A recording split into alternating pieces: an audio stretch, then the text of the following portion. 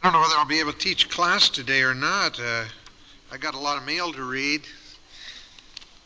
I really want to express my appreciation to all of you for your kind thoughts and some of these sweet notes. We're just very, very thankful for the way the Lord has used this class through the years. And we have seen some interesting things happen. It's always been exciting to us to see how God uses His Word and uses even weak instruments. I always said that if God could use the jawbone of an ass in Samson's hand, then He could use me. And we really believe that these are exciting days where the Lord is teaching us all so great many things. It stands in stark contrast to the compromise of the world.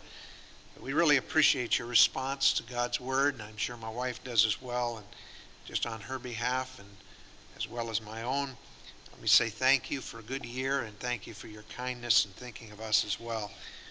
We're, of course, moving into a new phase next year, and we want you to understand and know that we personally have not at all been dissatisfied with what we've done thus far. We feel we've been led of the Lord, but we always want to remain sensitive. I originally determined that I'd teach this class for 1 year with no intention of going beyond that. Let's see, was that 9 years ago or 8 years ago, something like that?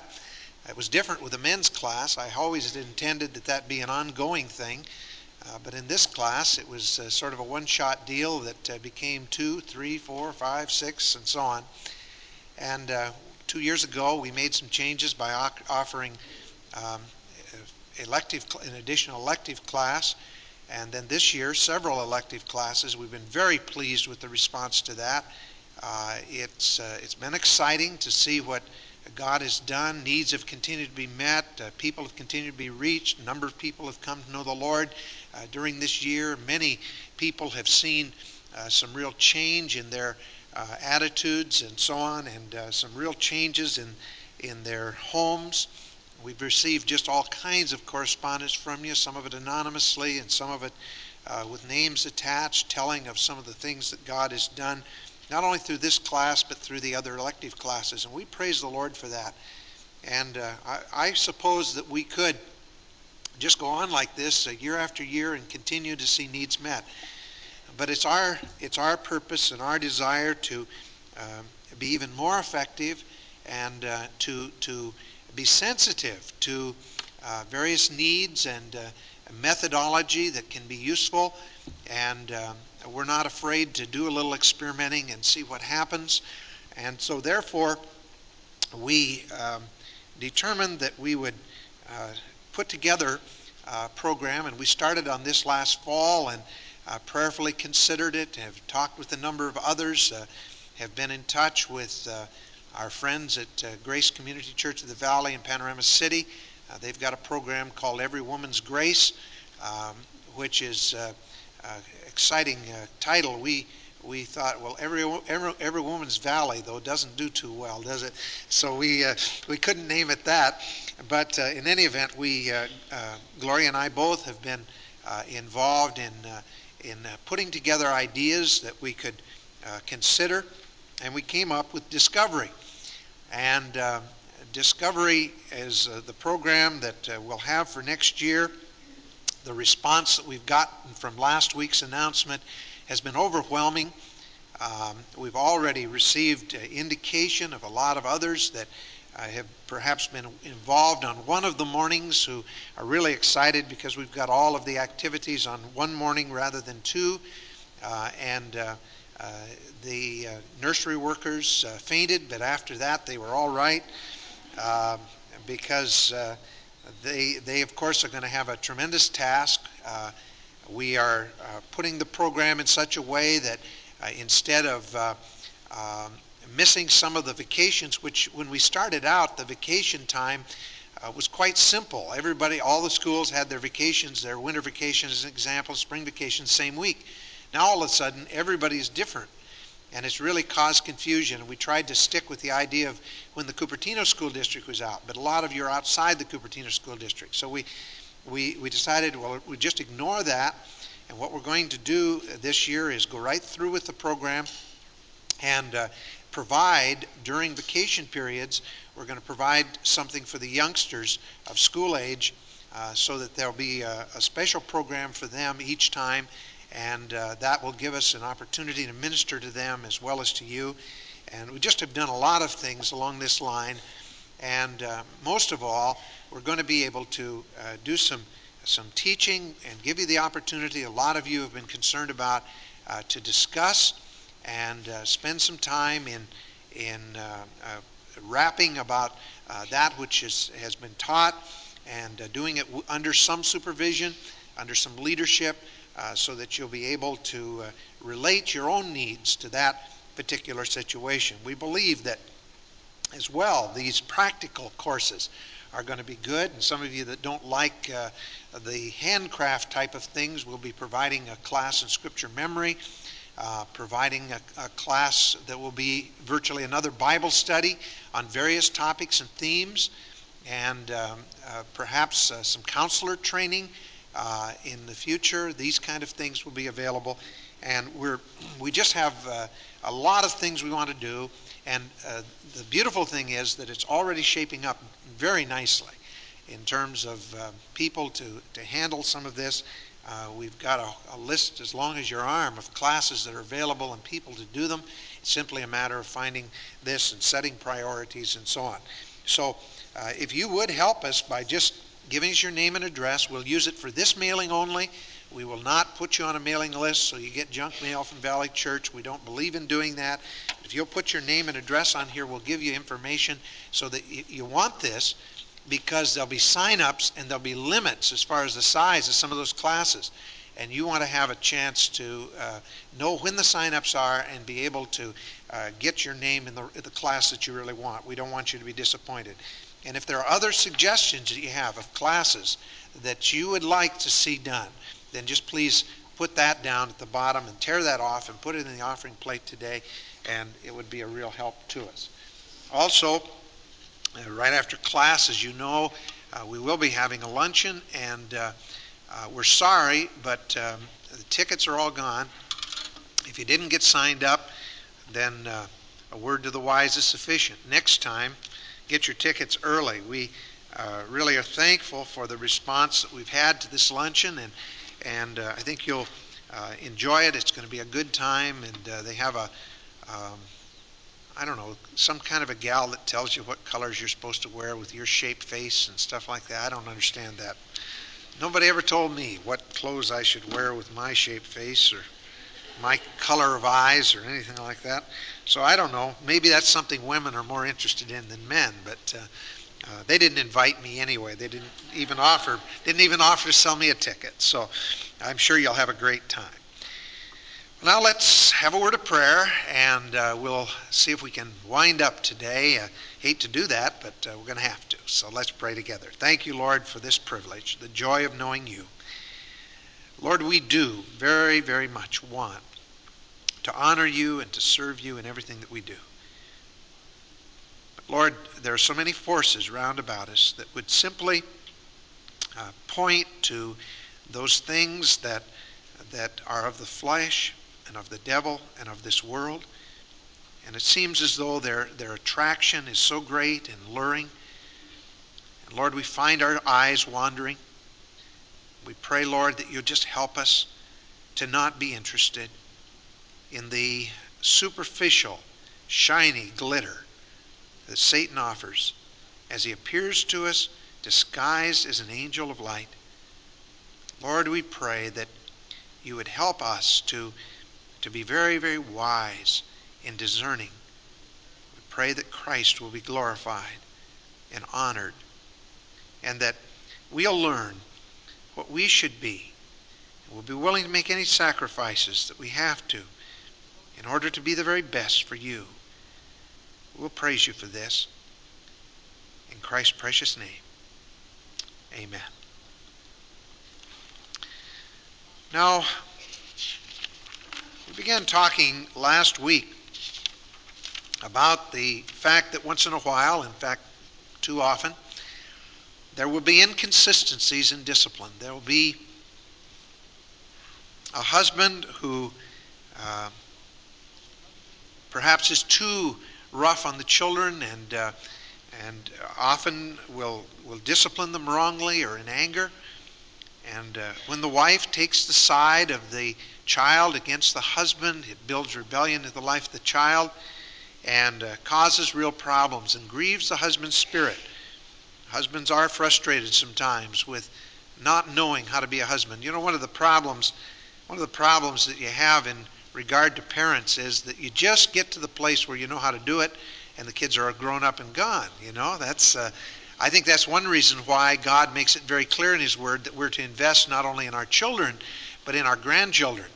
Because you see, the grandchildren, they have the chance of having you as an experienced person whenever you have the opportunity to have them. And you are then perhaps a little more capable. It's too bad that children have to be placed in the hands of amateurs. But the Scripture makes it very clear that it's a learning process for both parent and child.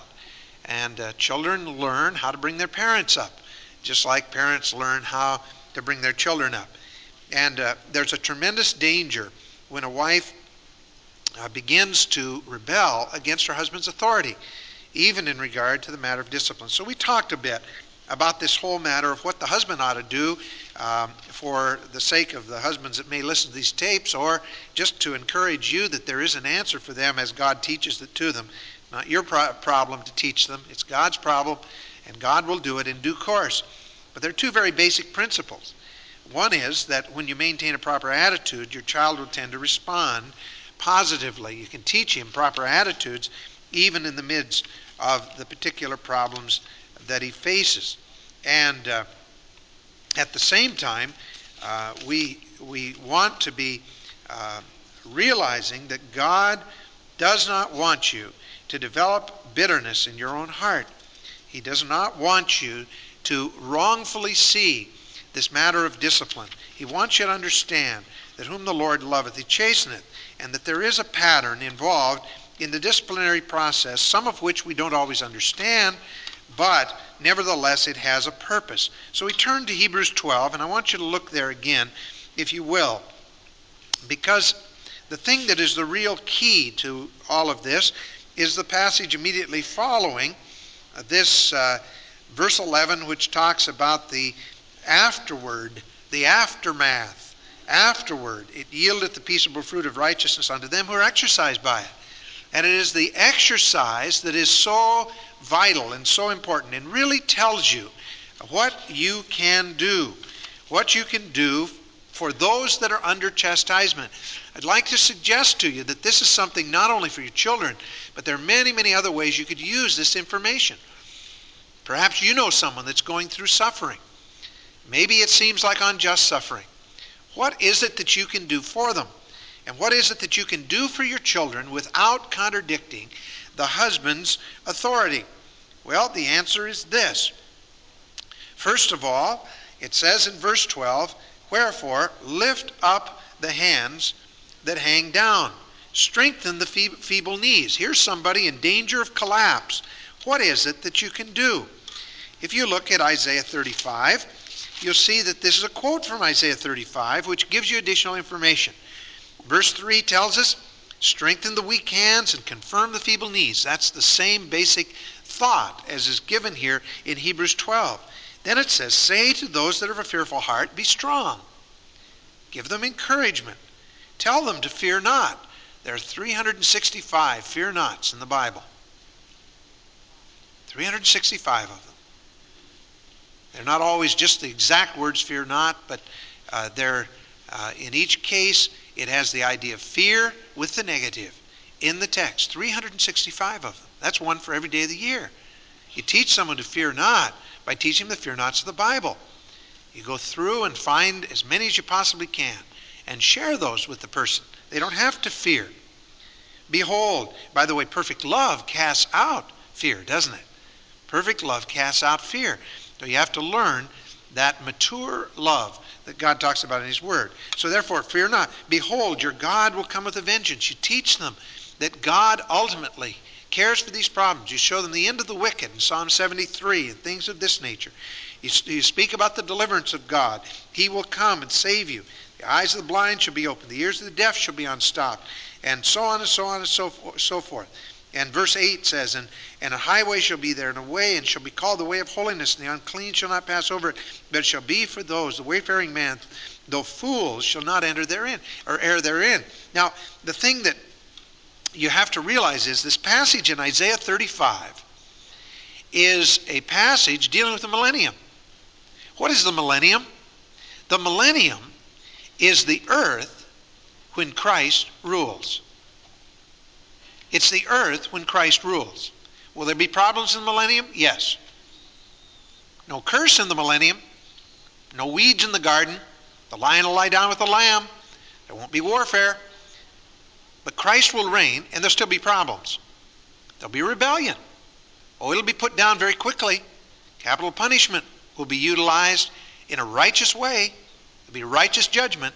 There'll still be problems in the millennium. There'll be unbelievers in the millennium. Just believers come into the millennium, but then they have kids. And the heart is deceitful above all things and desperately wicked, and foolishness is bound in the heart of a child. And the result is that there will be people that will rebel. And ultimately, when Satan is released at the end of the millennium, there will be a whole host of people that will follow Satan in spite of the fact that they've had 1,000 years of Christ's rule, of righteous rule, of peace and equity and all of those things. And they still will rebel. Why? Because the heart is deceitful. In fact, the purpose of the millennium primarily is to demonstrate that in a perfect environment, man still has a deceitful heart. In a perfect environment. See, the millennium is not heaven. And the end comes after that. And then comes the final resurrections and all the rest. And by the way, the Church of Jesus Christ doesn't have to worry. During the millennium, we will already have our resurrection bodies. We'll be like Christ. The result is that we're going to have a place of authority, a place in carrying out Christ's demands. And so we're in a different status. You don't have to worry about that. But people who are living on earth, the earth dwellers during the time of the millennium, the people that are alive at that time, and a part of the tribulation saints that are still alive, they'll go into the millennium, still have children, continue to live for their longevity will be great, death will be a very seldom thing, and there'll be this great rebellion at the end of the millennial period. I've said all that I shouldn't have gotten into that. There's a whole lot of doctrine that has to be taught on that. But let me say this. What I'm getting at is this point. The millennium is where Christ reigns. Now that is true literally. There will be a literal millennium. He will reign on this earth from Jerusalem. Literally. Don't ever minimize that. But I want you to understand something. The believer in Jesus Christ can enjoy millennial blessings right now when Christ reigns in his life. Doesn't mean you won't have any problems. Just simply means that Christ is king. And when Christ is king, that is the equivalent of millennium. What you teach people, and see, the New Testament took a millennial verse and applied it to a present circumstance. Isn't that interesting? That's good exegesis. It's good application. Interpretation, it has to do with the millennium. Application, it can have to do with people right now. You can strengthen the feeble knees. Why? By teaching them that when Christ reigns, these things will be true. And they'll be true literally on earth, for all of the earth, when Christ rules and reigns on the earth. And when he rules and reigns in your heart, you don't have to fear. You don't have to fear illness. You don't have to fear sickness. You don't have to fear the terrors of men. You don't have to fear to go out at night. You don't have to have any of those things. And if you're under a tremendous burden and tremendous pressure, you can claim the promises that God has where Christ rules, where Christ reigns. By the way, you can also live according to the conduct that God expects for the millennium. That's, of course, the Sermon on the Mount. And if Christ reigns, that's what he demands. And it will be the Magna Carta of the millennium. It's also the Magna Carta for the Christian right now. So don't cast off the Sermon on the Mount as something that's for another age. It has application to us today as well.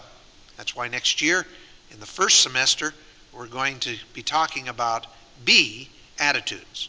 Attitudes that will make you be what you ought to be, from the Sermon on the Mount. So that's going to be the first short course that we're going to give. All right, now, turn back to Hebrews 12 then. The first thing you do is lift up the hands that hang down, strengthen the feeble knees, give them what they need to encourage them. Encourage your children. In spite of the trial, you can encourage your child even when he's been unjustly treated. That's what the Bible does many, many places. And just remember that if he's been unjustly treated by his father, you don't tell him, you've been unjustly treated by your father. You rather tell him, son, daughter, listen. What you need to realize is that life is filled with things you don't understand. And there'll be many times that you think you've been unjustly treated. Maybe it's true, maybe it's not. But God wants you to have the kind of character that can respond positively to even unjust treatment. And then you turn to 1 Peter chapter 2 and show how Christ responded to unjust treatment and teach that child how to learn to trust Christ in the middle of all kinds of trials and problems. Secondly, make straight paths for your feet. Now notice what it says. Make straight paths for your feet so you don't lead others astray. You don't want the lame to be turned out of the way. You have to begin to teach a person that his life and his influence on other people is always a present thing. You cannot avoid the alarming fact that your life is going to influence someone else always. And your response in a proper way will keep others from following a poor example. Now that's true for you as well as for the child, isn't it? But let's say that the child has a younger brother. He is the lame that can be turned out of the way if the older brother doesn't learn to properly respond. I learned a lot from my sister in terms of what I couldn't get away with. And she, of course, was a pretty good girl, so her example wasn't as strong, perhaps, as my example was. Because my other brothers, they learned, they saw what I got in trouble all the time, you know. And I learned that my parents wouldn't let me get away with anything. They took care of everything. It was always amazing because I thought I'd gotten away with things. And then I'd get caught on something else, and then they would move backwards through the list. And all these things I thought I got away with. They say, well, son, now there's some other, while we're at it, there's some other things that we need to deal with. What about this? What about this? What about this? What about this? They keep moving through. They never missed a thing. I don't think I ever got away with anything. I got more spankings than the rest of the family put together. That's nothing to be proud of, but it was a fact. They didn't get as many spankings because they learned from my example, poor as it was. But you see, what you want to do is you want to teach, first of all, to make straight paths for your feet. In other words, teach them not to stumble on this thing, not to cause them to fall. Learn from it, grow from it. Let every stumbling block become a stepping stone for them. And let them begin to learn through the experiences of life how to live for God. And don't make provision for the flesh. Teach them that as well. Don't make provision for the flesh. Don't be looking for loopholes in the law. Proverbs chapter 4, interesting text. Proverbs chapter 4, verse 23 through 27. Keep thy heart with all diligence, for out of it are the issues of life. Put away from thee a crooked mouth, perverse lips put far from thee. Let thine eyelids look right on, and let the eyes look right on, and the eyelids look straight before thee. Ponder the path of thy feet, and let thy ways be established. Turn not to the right hand nor to the left. Remove thy foot from evil. That's an elaboration on what's being said in this particular text. Now, of course, there's a lot more. We could talk about what Scripture says about what a straight path is and what you are to do and all of those things. Those are things that you could teach the child. Teach them to make straight paths for your feet so you don't lead the lame astray. The third thing is bring about healing. Notice it says, let it rather be healed. Bring to bear the Word of God upon the hurt so that it's put into divine perspective. And what God will do is bring about healing. We were sharing a very, very important word in our class on Wednesday night a couple weeks ago. It's only used once in the New Testament, but it's very, very significant. It says that Moses was faithful in all his house as a servant. And the word servant comes from a root that means to heal. And it's used and translated to heal or to cure. It's the word from which we get our word therapy. And the idea of that word is simply that Moses had a caring concern that brought about healing. The only place it's used in the New Testament. And yet, when you see the life of Moses, you realize how true that was. God wants you to be that kind of a servant, one that brings about healing as you bring to bear upon the life the truth of God's Word in your compassion. There's a fourth thing. Follow peace, a peace that is balanced by holiness. Follow peace with all men, and holiness, or sanctification, without which no man shall see the Lord. It's not peace at any price. It's peace with holiness. God always balances truth with love and balances peace with holiness. He says, as much as lies within you, live peaceably with all men. He balances it. He brings it into focus. Keep in mind that God wants you to have peace. What's peace? Peace is the word eirene, from which we get the English name Irene.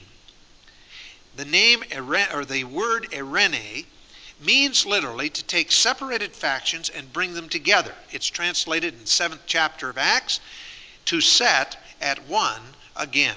And it was used to describe what Moses was seeking to do when he broke up the fight between the two Hebrew brethren. He was simply trying to set them at one again. He was trying to make peace. It means the restoration of relationships. When you set yourself out to do something and bring peace, and blessed are the peacemakers, that's an attitude that God expects us to have as believers in Christ, as a part of the perfections and maturity of the Christian life.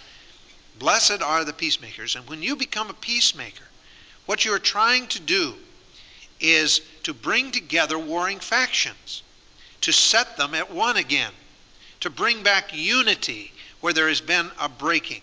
That's, of course, very significant in 1 Corinthians chapter 7, where it says that if a husband or wife departs from their mate, that a brother or sister is not in bondage, that is, not enslaved in the sense that they no longer have a full responsibility to act as the husband and wife to that person who has departed.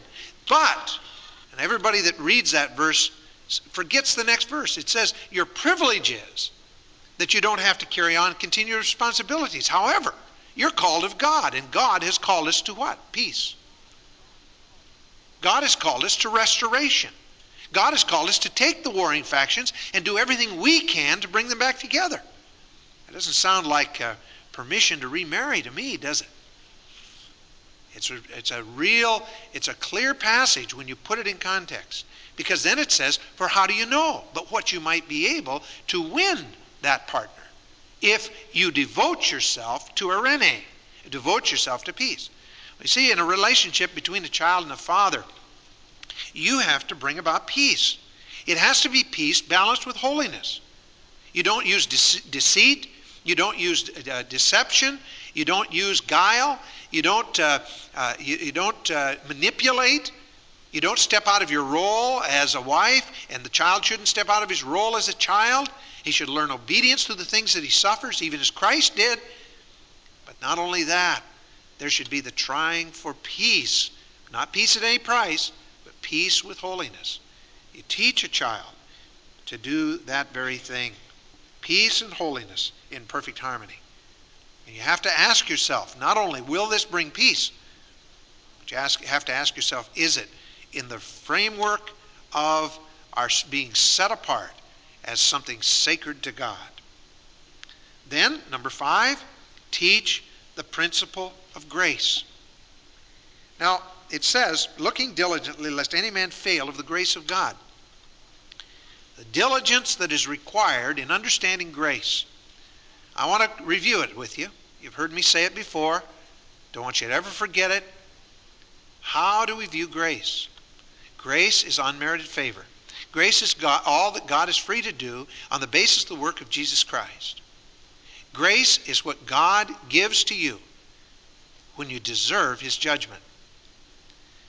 So therefore, when you teach a child grace, you begin by teaching him that he probably deserved far worse than he got. You teach him how abhorrent even sins of the thought life are in the sight of God. You see, someone told me one time that they had a problem with passages in the Old Testament. I said, oh, what problem? Well, they said, I can't believe that a loving God could ever condemn and consign innocent people to be slaughtered the way the Old Testament says God told the Israelites to do. They cannot conceive of that. Oh, I said, I can't either. I can't either. I said, oh, then you agree with me. I said, oh, no, I don't agree. I don't agree with you at all. I totally disagree.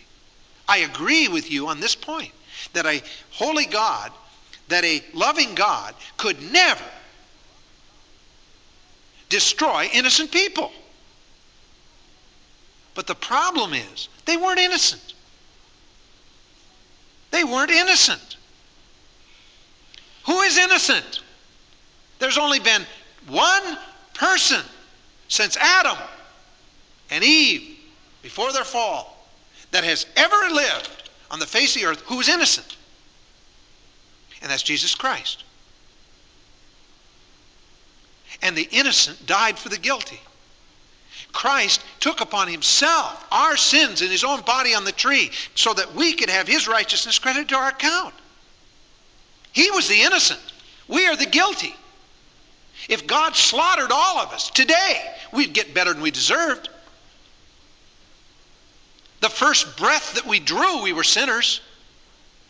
God in his mercy withholds judgment even to the place that it's obvious that a child, before he comes to his age of accountability, if he were to die, he would go into the presence of the Lord. 6 million of them are going to meet us in heaven's gates that have been slaughtered because of abortion. They'll be there. Praise God for that. Scripture's clear on it. So, God shows mercy in that. That's grace. But not only that, a child doesn't have to go very far before he begins to show he's a sinner. You ever see a child deceive you? You know, he screams like somebody's poked him with a pin, you know? And you pick him up and he goes, goo goo, boy, did I fool you. Oh, you came running in here. I think that a child sometimes, you know, even at that age has a sense of humor. And they see us breaking our necks to get into the room to see what tragedy has befallen the poor child. And then he just looks and grins. That's deceit. And that's sin. And it doesn't take him long to get that into even a more practical framework. He's a liar. He's a deceiver. And foolishness is bound in his heart. And what does he deserve? Hell. If God saves one, he's shown grace. He saves two, that's double. He saves three, that's even more. You see? Grace is unmerited favor. And you see, a child needs to be raised with the fact he deserves nothing. except hell. Please turn this cassette to side 2 for the conclusion of this message. Thank you. We, then, should show grace to others. So you think they made a mistake. Learn from it, grow from it, and show grace. Be kind one to another, tender-hearted, forgiving one another, even as God for Christ's sake hath forgiven you. You know, I deal with adults all the time. Don't have a whole lot of ministry right now to children and young people because we have other people specializing in those areas. But you know what I've discovered? Most adults don't know how to forgive because they were never taught to really forgive as a child. And they have a tough time. Don't you wish that someone as a child had taught you to forgive in such a manner that you'll never bring up the offense again? Don't you wish you'd learned that as a child rather than down the line having to struggle with it and having all kinds of bitter relationships? Do you understand what I'm saying? Grace. Soak yourself, saturate yourself with grace, and teach that child what grace is all about. And that way you can lead him to Christ and then encourage him in the grace and knowledge of Jesus Christ. We need to teach more and more unmerited favor. So teach the principles of grace. I have a lot more I could share there, but don't have time today. Then, finally, don't teach them not to become bitter. Because if they become bitter, many will be defiled. Now, bitterness comes by a failure to discern the value of chastisement. That's the whole point of the passage. Whom the Lord loveth, he chasteneth. And if you are exercised by it, it'll bring the peaceable fruits of righteousness. It doesn't matter if you have unjust treatment. It'll still produce fruit. And God allows unjust things to come into our life so that the fruit will be produced. And in producing of the fruit, then it keeps the root of bitterness out of our heart. When there is a root of bitterness, when we fail to discern the value and the meaning of chastisement, the end result of that is simply that people around us also get defiled. Bitterness is like cancer. It spreads. And you see, most problems in any group, let's say a Sunday school class or a whole church or in an organization within a church or outside of the church or a parachurch organization or any of these things. Most of those things where there is real bitterness spread throughout that organization is simply because at one point one person was unjustly treated and got bitter. Or at least they thought they were unjustly treated and they got bitter. And that bitterness led to bitterness on the part of another and another and another and another and another. And pretty soon there's a whole spread of the cancer throughout the whole organization. And I've worked with that kind of thing. I've had to step into organizations and just really speak out on this thing and try to bring healing. And you know, as I tried to speak to individuals and tried to find the problem, you know what we discovered? We discovered that a little bitterness here, a little bitterness there. But you know, it's hard to find that original point. It's like venereal disease, if you please. Or they try to go back and trace to find the source of the thing. It spreads rampant. It's almost impossible to find it. Because in the first place, nobody wants to admit it, see? Nobody wants to admit that they were the original cause for all of this. And usually they're far removed from it by that time. But bitterness is spread. And usually if you work at it, you can trace it back to a single source. Very seldom do I find a bitter child who has not had bitterness in his home. Children usually don't get bitter. Oh, they have a tendency toward it, and they can get bitter, but they usually don't get bitter unless they've had an example of bitterness. And by your bitterness, your children can gain bitterness. And by the child's bitterness, his children, even to the third and fourth generation. Tragic thing. Do beware and be diligent, lest a root of bitterness spring up, because you failed to discern the concept of God's marvelous grace. Now, those are 6 things laid out in this text that give you really an answer for those individuals that really have gone through a bitter experience of chastisement or even unjust treatment. Now, of course, there's lots more that could be done and lots more that could be said. That primarily has to do with this matter of your responding to chastisement, maintaining a proper attitude so that your child will respond positively to the father's discipline instead of resisting. Now, the second thing is that God gives both warnings and promises in regard to discipline. Both warnings and promises. We don't have time to touch them all, but let's just turn to a few if we can. Let's turn to Proverbs 22. We'll find 4 verses in Proverbs that we'll address ourselves to and go from there. Foolishness is bound in the heart of the child. And by the way, the word child there is the word that is na'ar. It means really the child in the period from infancy to adolescence. It's kind of a hazy timeline there. But it's speaking primarily of that child from his infancy up through his adolescence. And it says that foolishness is bound in his heart. And it'll still be there to some degree clear through adolescence. But the rod of correction shall drive it far from him. Sometimes it's simply a matter that discipline is needed. You know, in our society today, everything else is operated by switches. Why shouldn't we operate the child by switches as well? That's a good point to make. If you look at Proverbs 15 in verse 10.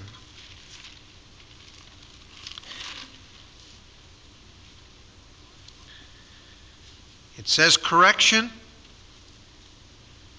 is grievous unto him that forsaketh the way. Now listen to me. Correction is grievous to those who are wrong. They're the ones that get upset about it. You see, the just, those that are right, those that are righteous and are suffering unjustly, they accept this from the Lord, or they should be able to. But when a person is wrong, he doesn't like discipline. He doesn't like to admit that he's wrong. So therefore, correction is grievous unto him that forsaketh the way. But look at it. He that hateth reproof shall die. Now here's a principle. If the father doesn't correct him, the reproofs of life will. And you're not going to be able to protect him. The father treats him unjustly, he doesn't learn to respond to it. Maybe because down deep in his heart he has a guilt. Maybe the father spanks him because he did something wrong that he didn't do.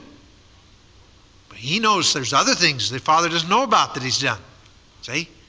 It's hard to respond properly to that discipline when you have guilt. And so therefore it's grievous to him because he's forsaken the way. He's not right. He knows that even though the particular action of the father may be evaluated technically as being wrong, yet he still knows he's getting what he deserves. And he doesn't like it.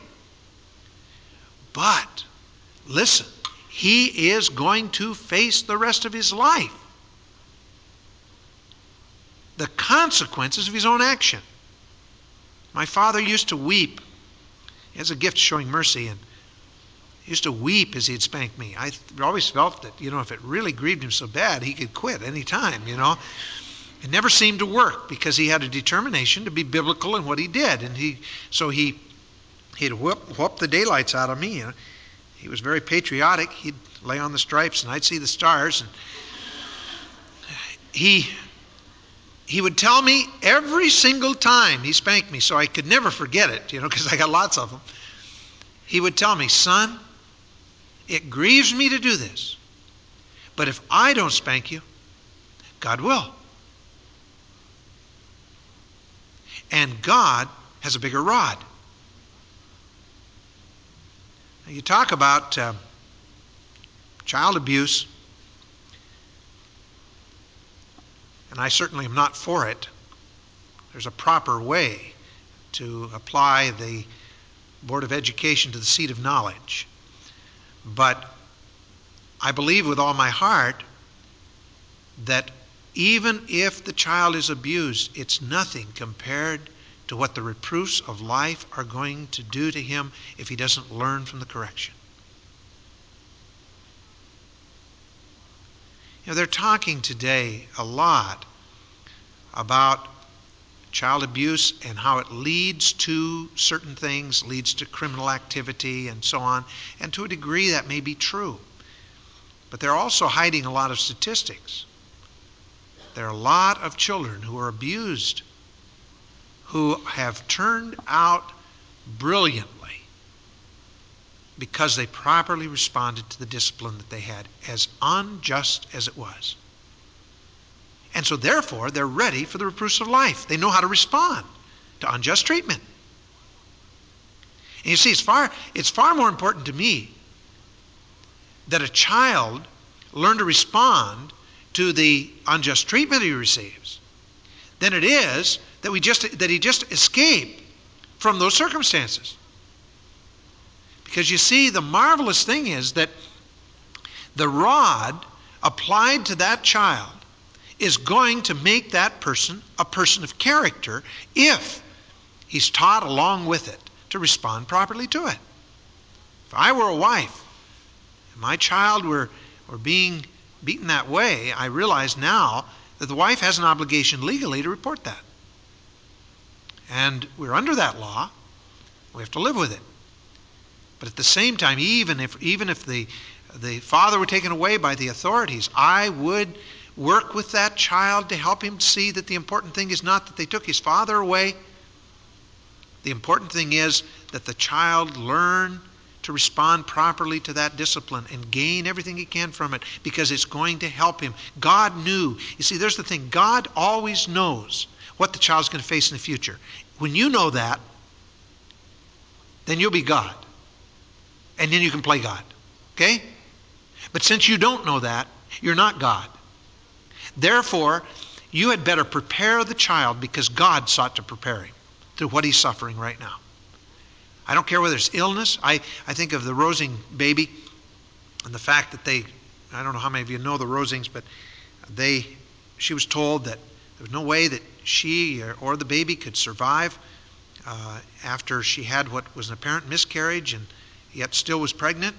And they said, we have to abort the baby. She said, no way. No way.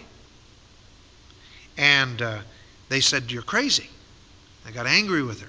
She said, absolutely not. She said, I'll give my life. If that's what it takes, I'll give my life to at least try to bring this child to full term.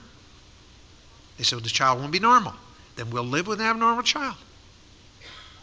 We'll take it as from God. If God wants to take this baby, God can do it. It's easy for God. And she fought the thing. And fortunately, her husband stood with her on it and went through the thing. And now that's the cutest little bouncing baby you ever saw in your life. And they are using this as an opportunity to teach this child. Every whispering breath they give to that child, they're going to be reminding him he is a special child. Because the society in which we live wanted to take his life, and God spared him, just like Moses.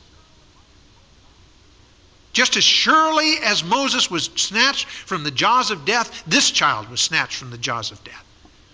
Using that as an advantage. It's a terrible thing. But it's going to be a wonderful thing for the child.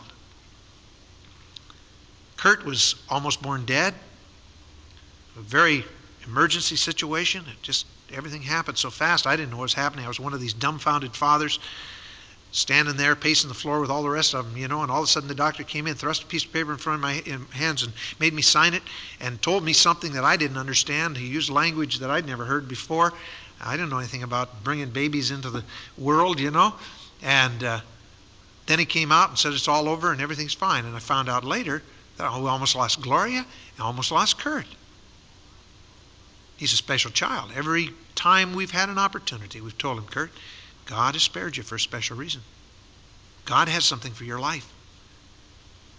Is it any wonder he's turned out the way he has? Well, he's still in the manufacturing process. Finishing touches yet to be done, but he's coming along. You would have been thrilled. I don't want to be bragging on my kid, but a wise son makes a glad father, and I'm a glad father. But Sunday night here, he did a one-man play on the life of Hudson Taylor that he wrote himself, did all the research himself, and acted it out himself. And then after he did it here on Sunday night, he did it at the school on Tuesday. And he wouldn't believe the impact that has made on the lives of a lot of the kids and a lot of the people. The teacher came up to me yesterday and he said, he happens to be a Jewish man. He said, Kurt, I was thinking about what you did yesterday. He said, I really began to think that probably was more important to you spiritually than it was grade-wise. Kurt says, absolutely, that's right.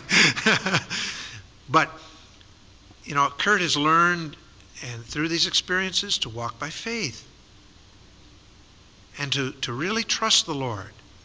He's had some unusual things happen. He really was squared away with the Lord and living for the Lord and determined to serve the Lord, and he broke his neck. It doesn't look like that's fair, does it? But he gained from it so much. God built maturity in his life because he'd been trained from his youth up to respond.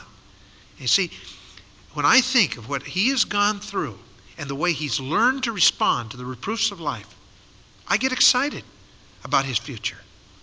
Because he is way ahead of a lot of kids who don't know how to respond to the reproofs of life. In fact, he's way ahead of a lot of adults that never have learned how to respond to the reproofs of life. He learned from an early age that life isn't fair, but that God is. And that he'll be constantly hitting circumstances that to the human eye do not look fair. But he's learned that God is. Oh, he's not done with his reproofs. But praise God, he knows that all Scripture is given by inspiration of God, God-breathed, and is profitable for doctrine, for correction, for doctrine, for instruction, for correction, for instruction in righteousness, that for doctrine, for reproof, that's the one I was looking for, I couldn't find it, for doctrine, for reproof, for correction, for instruction in righteousness, that the man of God might be mature, fully equipped for every good work. He knows that. See, and I just believe there's a lot of things have happened to Kurt that have been unfair. Really unfair. Because he's a preacher's kid. People have expected more of him than was really fair. They wouldn't let him be a normal kid in a lot of circumstances. People critical and all of that kind of thing. As he grows up, there always were a few that are that way. I read this morning that what we think is that God is the performer in a drama. God is the performer, and that we are, that the preacher is the actor, and that the congregation is the critic. And it's the other way around, really. The congregation are to be the performers, and the pastor is to direct the performance. And God's the critic. Now, people don't learn that. And sometimes that kind of thing really caused grief in Kurt's heart. And Kurt would come home and he would start talking about well, so-and-so said such and such or did such and such, and we would just tell him, son, you realize what you can learn from that? But they weren't fair. Life isn't fair, but God is. See? He's learned it. The case isn't closed yet. He's still in the process of construction. But I'll tell you, he is ministering to hearts and lives of people the way I could never have dreamed. I'm going to Moody Bible Institute next year, and I'm sure they're going to do a good job of putting some finishing touches on. We're almost finished with our part. The jury is still out as far as his future is concerned, but I've got no qualms, no fears, because he's become a wise son. He and his girlfriend in the last several months have memorized, I think he said last night, 51 verses of Scripture just in recent days, committing God's Word to his heart. I tell you, it's exciting to see what God is doing. But in any event, I could talk all day about that. I better get off of this. Proverbs 23. Proverbs 23, verses 13 and 14. Withhold not correction from the child, for if thou beatest him with rods, he shall not die. Isn't that great? Thou shalt beat him with the rod, and shalt deliver his soul from Sheol, the place of the dead. Want to deliver your son's soul from hell? Let the rod be applied. And finally, Proverbs 22, verse 6. Train up the child in the way that he should go. When he is old, he will not depart from it. The word train is the word shanach, which means to narrow, to initiate. It's the idea of discipline. The root comes from the verb to strangle, and it meant the idea of putting something into the mouth of the child to teach him how to suck. And the midwife used to swab the inside of the mouth of the newborn child with a substance that would begin the sucking process so he'd be ready for the mother's breast. And this is the concept. What you do is whet the child's appetite for righteousness, for the things that are right and good. You train him. It also was a word that was used for the rope that was placed in the horse's mouth to steer him on his way. So therefore, it's that whole idea of training that child in the way that he should go, or literally according to his way. It's not only the fact that we train him the way that he should go, but we train him within the framework of his own personality. You don't treat all of your children the same. You don't treat them equally. Some children demand more attention than others. And you, as a wise parent, recognize what the child needs and train him accordingly so that he learns the things that he should know. And when he is old, that is, has hair on his chin, the word literally means that, when he has hair on his chin, then he will not depart from it. Now, that's a proverb more than a promise. We should recognize that the Proverbs were principles, not so much a bona fide promise. But the key to the thing is that if you do what you ought to do with that child, you can be certain that he will be stabilized in those ways. Now that's some tremendous things, and there's a lot more. If you're interested, we're doing a series on the home and the family in the church right now on Sunday nights, and we will be talking more about some of these things in some detail, and those tapes will be available even if you don't attend Valley Church, if you're interested in getting them, and hopefully maybe be available in albums ultimately, like the Godly Seed tapes are now. But in any event, we'll be talking and dealing in depth with some of these things concerning the rearing of a child and so on. So just trying to teach people a little bit how to make the child a lump in the throat instead of a pain in the neck. All right, there's one more thing that we have to get to in the last second here, and it's just this. The last one is this. A husband is grieved when a wife attempts to correct him in public. The wife may use jokes, cutting remarks in public to emphasize something she's been trying to change in her husband. And we don't have time to dwell on this, but I think that you can remember what we said in regard to the wife, and we can just reverse that. Actually, the husband needs to know how to respond. It's a signal that you've grieved him, or that he's grieved you. He needs to understand that and know that. And perhaps because of his lack of response, he needs to read Ephesians 5 again and realize he's to love his wife, sacrifice himself for her, cherish her, nourish her, all of those things. But secondly, he also needs to know how to answer her when things like that take place. Soft answer turns away wrath, and so on. I was hoping to have time. Let me just quickly give you the outline of it. In 1 Peter chapter 3, verses 1 through 6, it talks about the wife. It says that she's to have a meek, quiet spirit. She's to have trust, or literally hope. Elpizo is the word for hope. These three things become key. A meek spirit means that you trust God that He's going to work this thing out without your help. A quiet spirit is an inner peace that is so solid that it produces outward tranquility in the midst of difficult times. Hope is expectation according to the promises of God. And you can have real hope. When you have meekness, quietness, and hope, then you will also have respect and obedience. Respect for your husband and obedience to him. The word obedience, by the way, is hupeikusin. It's a word that means, from hupokoeo, which means literally to hear under. Not only a matter of doing what he says, it's a matter of being alert to what he is saying. It's a very strong word for obedience. And you'll show that respect by calling him Lord. I don't mean that literally you call him Lord, although that wouldn't hurt you either. But Sarah showed what God had done in giving her meek, quiet spirit and hope by giving her the kind of respect so that she called Abraham Lord. And then it says, whose daughters are ye? Whose daughters are ye if you do well.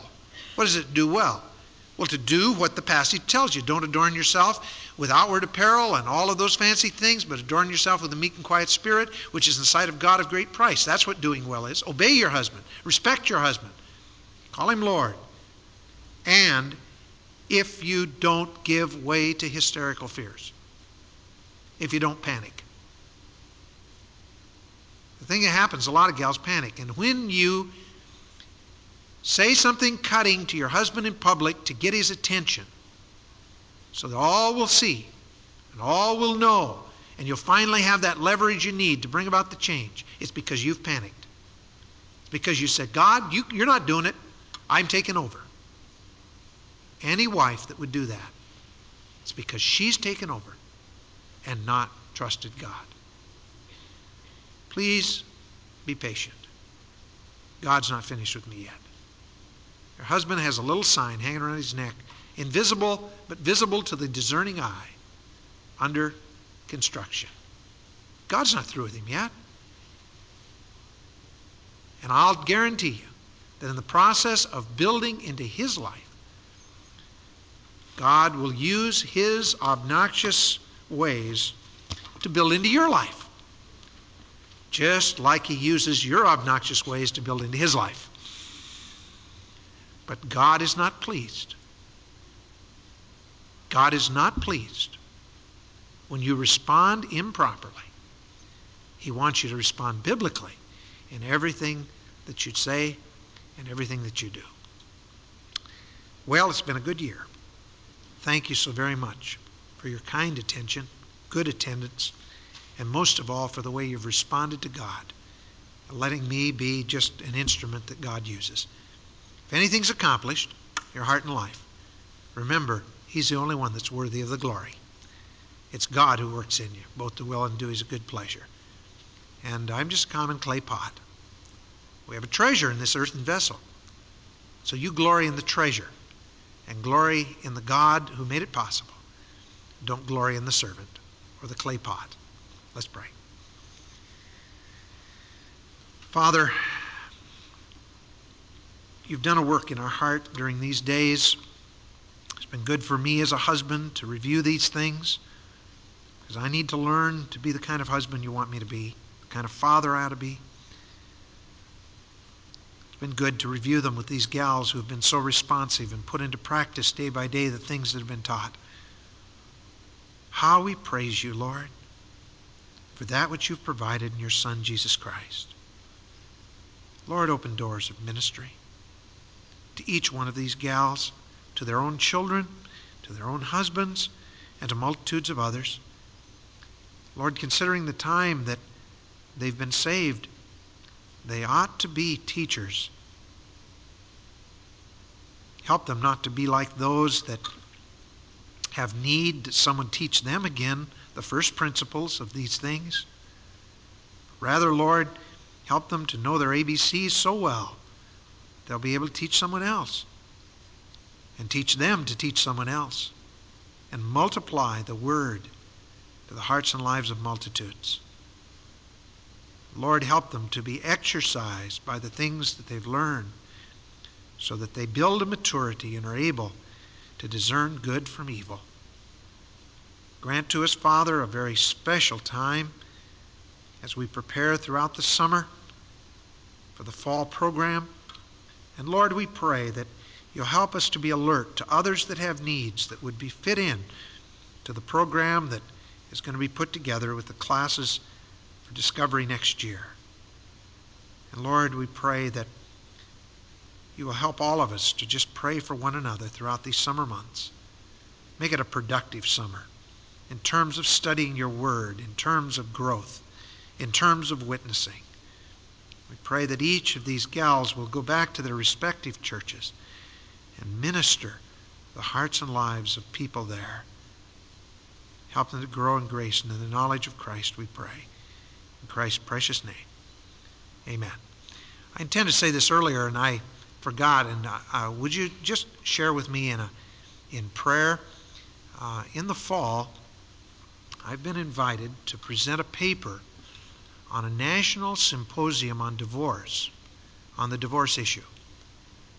They are interested in having my study in terms of this subject presented to a group of Christian leaders from across the country that will gather to try to come to some definitive concepts concerning the subject of divorce. There's a great concern in our country about the change that has come in evangelical circles in their attitude toward the subject of divorce. And they see it as a deterioration of standards. And there's all of a sudden, even guys that have been defensive on that issue have suddenly come to the realization that something has to be done. We have to get back to a biblical standard. And they've asked me, I know, and Charles Ryrie from Dallas Seminary, and we have similar points of view on this. I don't know who else they've invited or what other points of view will be presented, but the board has given me permission to minister in this way, and I think we ought to really join. I'm going to get our congregation as well to really join us in prayer, that God will not only give me liberty in that, but also that there will be a change taking place in the situation in the world today as a result of that ministry. So pray for us, won't you? And pray for us throughout the summer. We need your prayer and need your help in this way, and we'll see you in the fall, okay? Blessings on you.